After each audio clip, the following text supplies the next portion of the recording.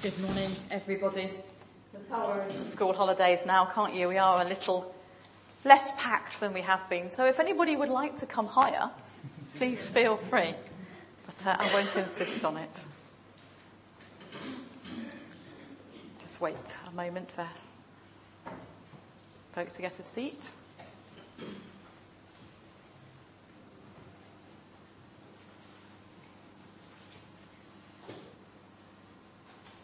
Some words from the letter to the church at Corinth, from the Worldwide English translation. I'm free to do anything I want, but some things are not good for me to do. I'm free to do anything, but I will not become the slave of anything. On this 4th of July, American Independence Day, we meet to celebrate and worship the God who gives us freedom. And now let's come to God with our prayers of praise and thanksgiving and our prayers of confession. Let's pray together. God, our Creator, Father and friend, we give thanks for the wonderful gift of life, with all its joys and responsibilities, its experiences and opportunities. We praise you for our health and daily food, for the shelter and care of our homes, for the love and loyalty of our friends. We bless you for work honestly done, for games well played, for all the truth we have learned and all the good we have been able to achieve.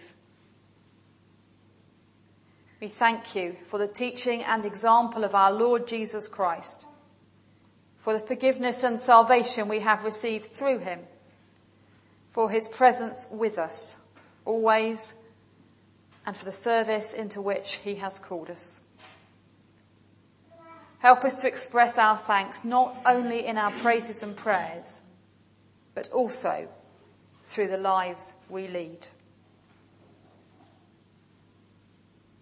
Merciful God, we confess to you now that we have sinned. We confess the sins that no one knows and the sins that everyone knows. The sins that are a burden to us, and the sins that do not bother us because we've got used to them. We confess our sins as a church. We have not loved one another as Christ loved us. We have not given ourselves in love and service for the world as Christ gave himself for us.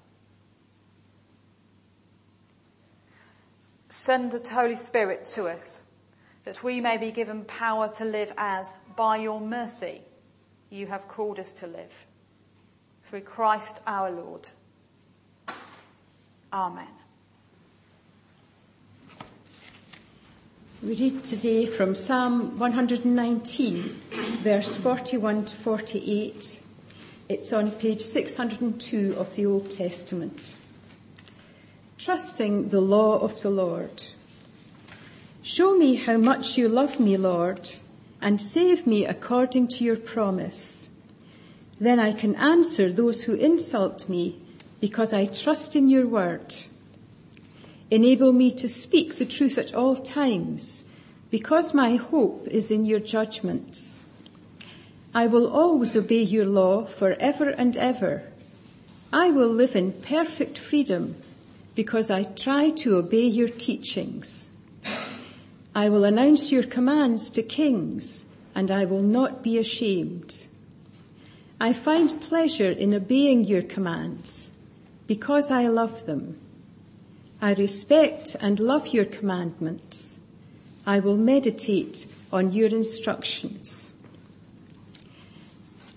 And the New Testament reading is from John chapter 8, verse 31, and it's on page 129 of the New Testament. So Jesus said to those who believed in him, If you obey my teaching, you are really my disciples. You will know the truth, and the truth will set you free. We are the descendants of Abraham, they answered, and we have never been anybody's slaves. What do you mean then by saying you will be free? Jesus said to them, I'm telling you the truth. Everyone who sins is a slave of sin. A slave does not belong to a family permanently, but a son belongs there forever. If the Son sets you free, then you will be really free. Amen. This is God's word.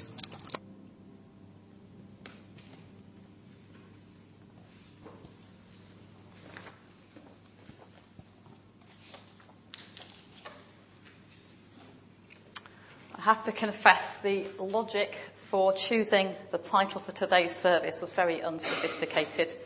I had an odd week between one theme and the next theme, so what was I going to do? And then I realised it was the 4th of July, which is American Independence Day, so that was about as good as it got for thinking which theme. So there you go. It's not always deeply spiritual why we do what we do. But having decided that, a couple of verses in the Bible sprang into my mind. Firstly, there was the verse from 1 Corinthians that I used as a call to worship, and also John 8:36, which we have literally just heard. And there are lots of ways you could go with thinking about freedom. Themes like freedom and responsibility, or freedom of spirit despite adversity of conditions came to mind. Both of those would be quite good things to think about. And then there's that thorny topic about autonomy and interdependence amongst Baptist congregations. Should I go down that line? Do another occasional thing about Baptist identity. Well, I've been thinking a little bit since I came up with the title, but I was really struck last Sunday afternoon when I came to the Philosophy Cafe with what Brian Taylor was saying, and I found a sort of resonance between some of what he was saying and what I felt maybe God was saying to me about where we should go. Brian's talk was very wide-ranging. It was very entertaining. It was very informative. But one of the things that struck me in what he said was about the complexity of the task that our elected representatives face in government. And he used the example of healthcare provision, and maybe that kind of resonated with me a bit more than it might otherwise at the moment. He illustrated it by saying to people, well, what would happen if you asked people what kind of healthcare provision they liked? Suppose you said to them, would you rather have lots of cottage hospitals, walking distance from home, friendly staff, comparatively pleasant as hospitals go, or would you rather have a regional centre of excellence that's got all the best trained people, all the best equipment, and they can do anything that you need? And if you said to people, which would you like? They'd probably say, well, we'd like all the expertise of the centre of excellence and the friendliness of the cottage hospital, and we'd like it at the end of Byers Road, please. What people think they want, what we would like, and what can be achieved very often are not the same. To almost every question you can think of, there is an easy answer. But the easy answers are nearly always wrong, aren't they? And it seems to me the same is true when we come to think about independence and freedom. I actually discovered when I was typing, I used the thesaurus tool on my computer, and it says independence means freedom and freedom means independence. I don't think they actually do mean quite the same thing, but they get used interchangeably a lot in everyday speech. So I checked out my electronic Bible in several different translations, and that was quite interesting. The word freedom or liberty is used quite a lot in the Bible in a very positive sense. Very little reference to independence, only one or two translations that use that word. And they kind of use it as something negative. It's talking about independence as a kind of autonomy, a kind of, I'm the most important thing, or we're the most important people in the world. It's willful, it's self-centered, it's arrogant. And it doesn't seem, in the way it's used in the Bible, to recognise the needs, the desires, or the rights of others. So is independence a good thing or a bad thing? Is it the same as freedom? Talking about freedom is a bit like last week when I was talking about abundant life. It's sometimes easier to say what it's not than what it is. Freedom is not the same as license. That is to say, it doesn't mean that we can do anything we like.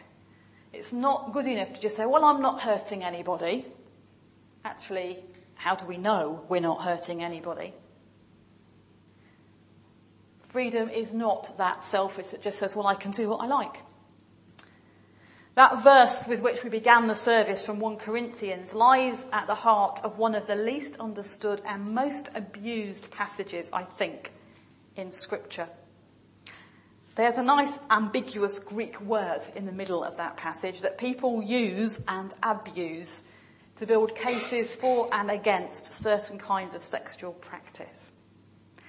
And people get so hung up on that word and what it means that they miss everything around it, which is about attitudes and actions that people who think that they're sexually pure might actually have, like, being angry and bitter and selfish and those kind of things. Those are not seen as good by the apostle. I am allowed to do anything, says the apostle, but not everything is beneficial. Not everything is a good choice to make. Liberty and freedom carries with it responsibility. Now, that's not rocket science. You didn't need me to tell you that. You already know it. But isn't it easy to slip into a life that emphasises our right, our choices, our desires, even when that's actually bad for other people, bad for the rest of the planet, bad in the long term? The letter to the church at Corinth is written to a church that seems to have lost its way, and it's got confused between liberty or freedom and licence. People do as they please.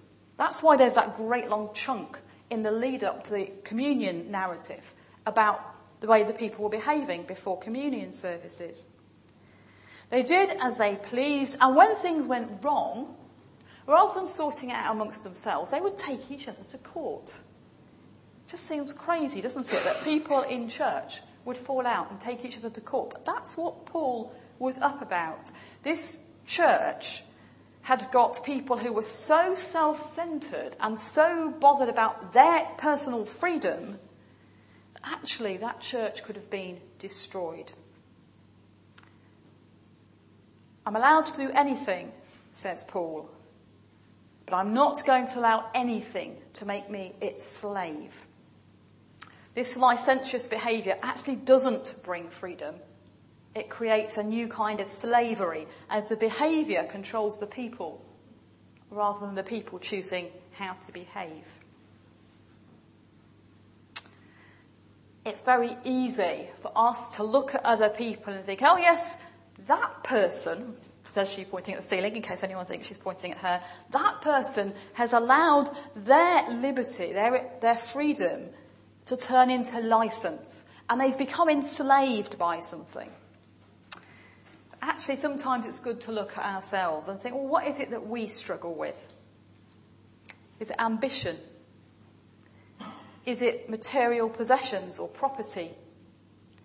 Is it eating too much or too little? Is it, which it is with me, has a tendency to workaholism, working too much, too long, too hard? It seems to me that the dis-ease, the disease of contemporary society arises very often from too much independence, too much doing what we want to do and too little interdependence, which amazingly brings us freedom. So what about what Jesus says in John's Gospel? We only heard a small chunk of a larger passage. But I wonder if you noticed, as I did, what it began with. The people to whom this was addressed were the people who believed in Jesus, the people who thought he was worth listening to, he had something to say. And after Jesus has first spoken about freedom, they say, oh, but we're descendants of Abraham. We've never been anyone's slaves. Really? So what was that funny little exodus in Egypt? Or that funny exile in Babylon? Isn't it amazing how short memories are, or how selective? People like Jesus so easily forget their own history, forget their own nature, forget how easy it is to fall short of our own best intentions, to put it in Bible-y, churchy language, to sin. What Jesus says is no less strong than what Paul says. Indeed, I'd like to suggest it's stronger, because Jesus doesn't describe what he means by sin. He just says anyone who sins is a slave to sin. Paul gives a long list of things. Jesus leaves it open. Very easy about seeing sin as what other people do, and not about us, our attitudes, our actions. But Jesus says, here is something special. I can give you true freedom. I'm the Son, and if the Son sets a slave free, they're free. I had one of my strange thoughts this morning that I occasionally do. And I thought about the Old Testament practice with slaves. And when a slave is set free, they have a choice. They can accept that freedom and be free. Or they can say, no, it's fine, I'll stay as a slave. Jesus offers freedom for people, but they have a choice. Because freedom has responsibility. We're free not to a life of selfish indulgence or licentious behaviour, but to become part of a community, part of a family, and to live accordingly within that family. So how should we employ the freedom that we have as members of this church, certainly, but also as people who live in a very wealthy Western nation, where so much of what we might desire is enshrined in the law anyway? Do we just sit back and enjoy the plenty that we have as people who live in the United Kingdom of Great Britain and Northern Ireland? Or do we live as citizens of Christ's kingdom, who have freedom in Christ? One of the tricky aspects of Christian living is the relationship of freedom to our understanding of the law, by which I mean the law of Moses, the law that was understood by Jesus and Paul.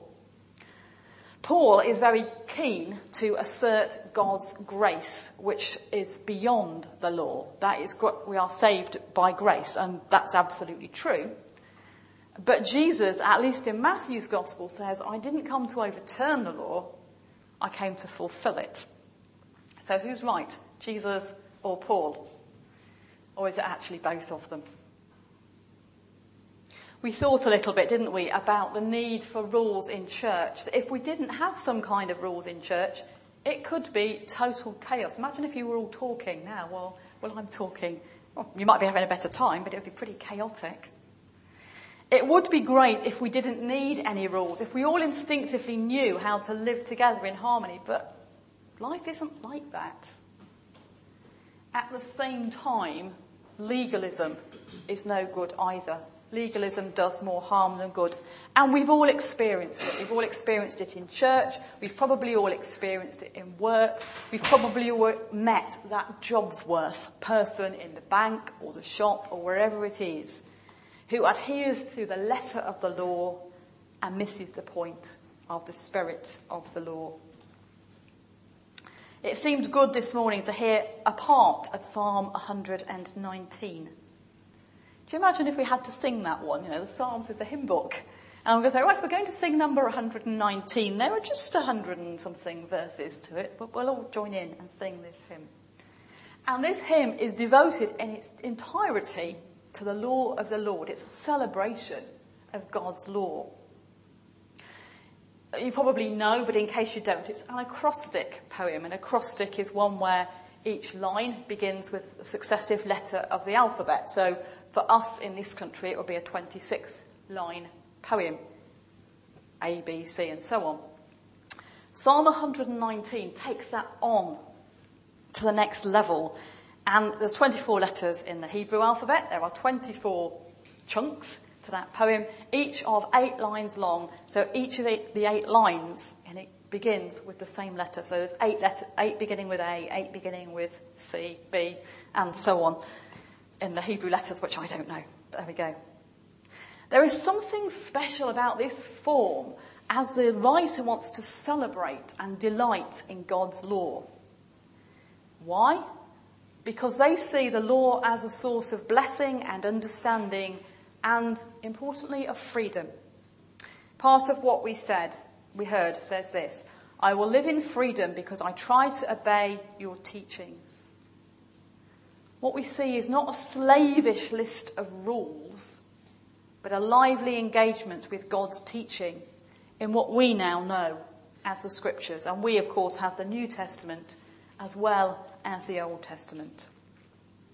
Now, there are some parts of the Torah and the other parts of the Old Testament that seem really quite weird to us because they reflect a very different world.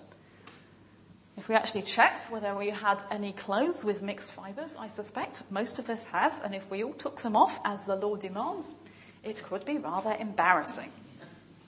And have you brought your mildewed clothes for me to check recently? I don't think so. One of the few things I don't get, thankfully, is people trotting up to me with a bit of mildewed fabric for me to check out. Or could you just check the mildew in my bathroom to see if it's the spreading kind or not the spreading kind?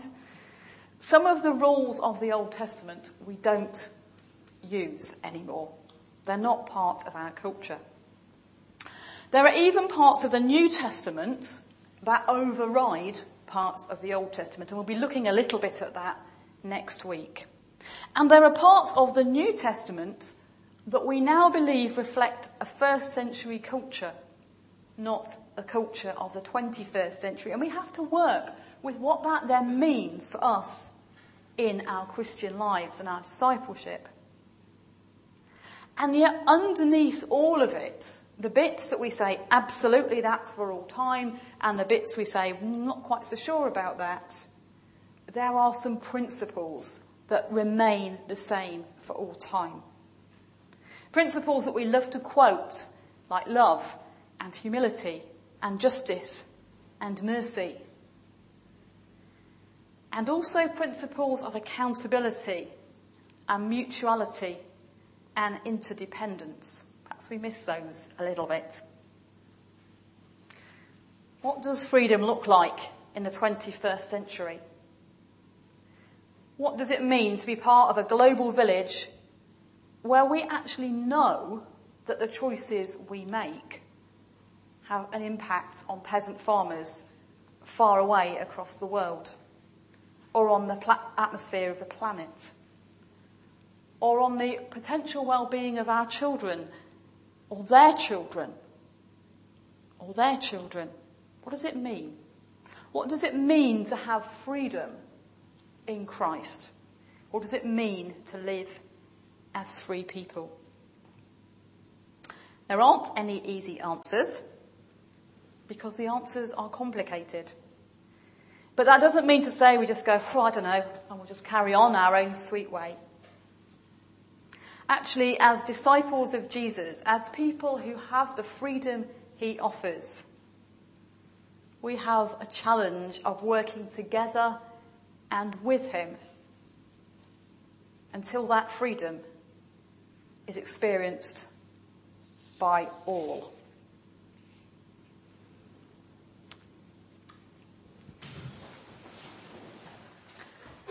Our prayers of intercession today have a response. When I say, if the Son shall set us free, could you please join me in saying, we shall be free indeed. So that is, if the Son shall set us free, we shall be free indeed. Let's pray together. Life-giving God, Scripture tells us of your delight in setting people free. Your ancient people from slavery in Egypt and from exile in Babylon, and through the cross, all people from evil and death. We pray for the church, the people who are entrusted with spreading the good news throughout the earth. People who struggle and fail, who seek simplistic answers to complex questions, who distort your truth through the lenses of culture and power, who tie ourselves in knots over trivialities and fail to notice the big issues. Set us free to live together with mutual respect, valuing what is good in others' perspectives, whilst remaining true to our own values. Give us sufficient security in our own identity to accept and even to celebrate difference. If the Son shall set us free, we shall be free indeed. Life-affirming God, history tells us how your people have worked to bring freedom for others. We call to mind names such as William Wilberforce, Elizabeth Fry, Dietrich Bonhoeffer, Mary Slessor, Martin Luther King, and Mother Teresa. We are grateful for their work, yet there are still countless people ensnared by violence, injustice, poverty, and disease. Names of faraway places flash across our television screens and are forgotten. Yet you never forget any of the precious, vulnerable lives that they represent. As best we are able, we pray for those who give of their energies to work for change, that they will achieve the liberation they seek.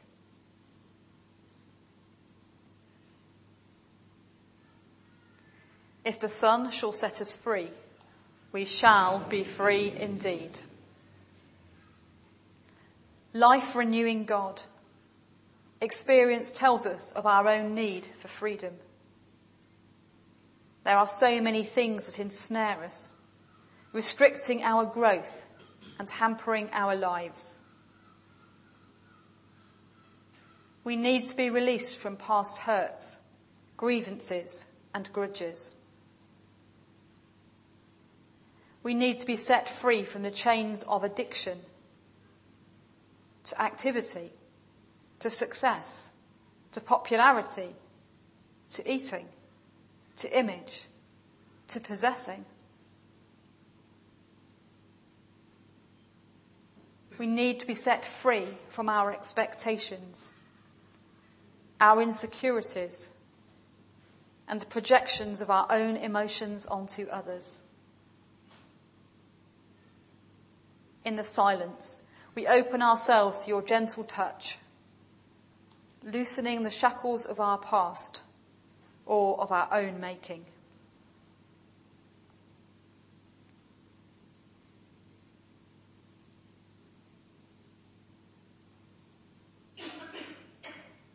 If the Son shall set us free, we shall be free indeed.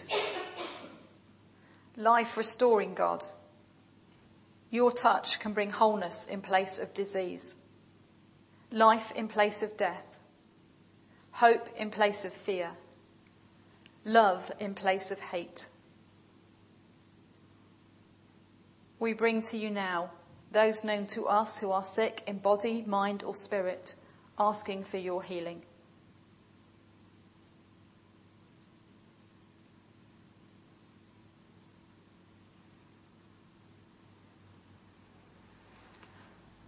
Help us to trust that you will heal, even if we fail to see how. May your presence surround those we have named, and also those we have forgotten to name. If the Son shall set us free, we shall be free indeed.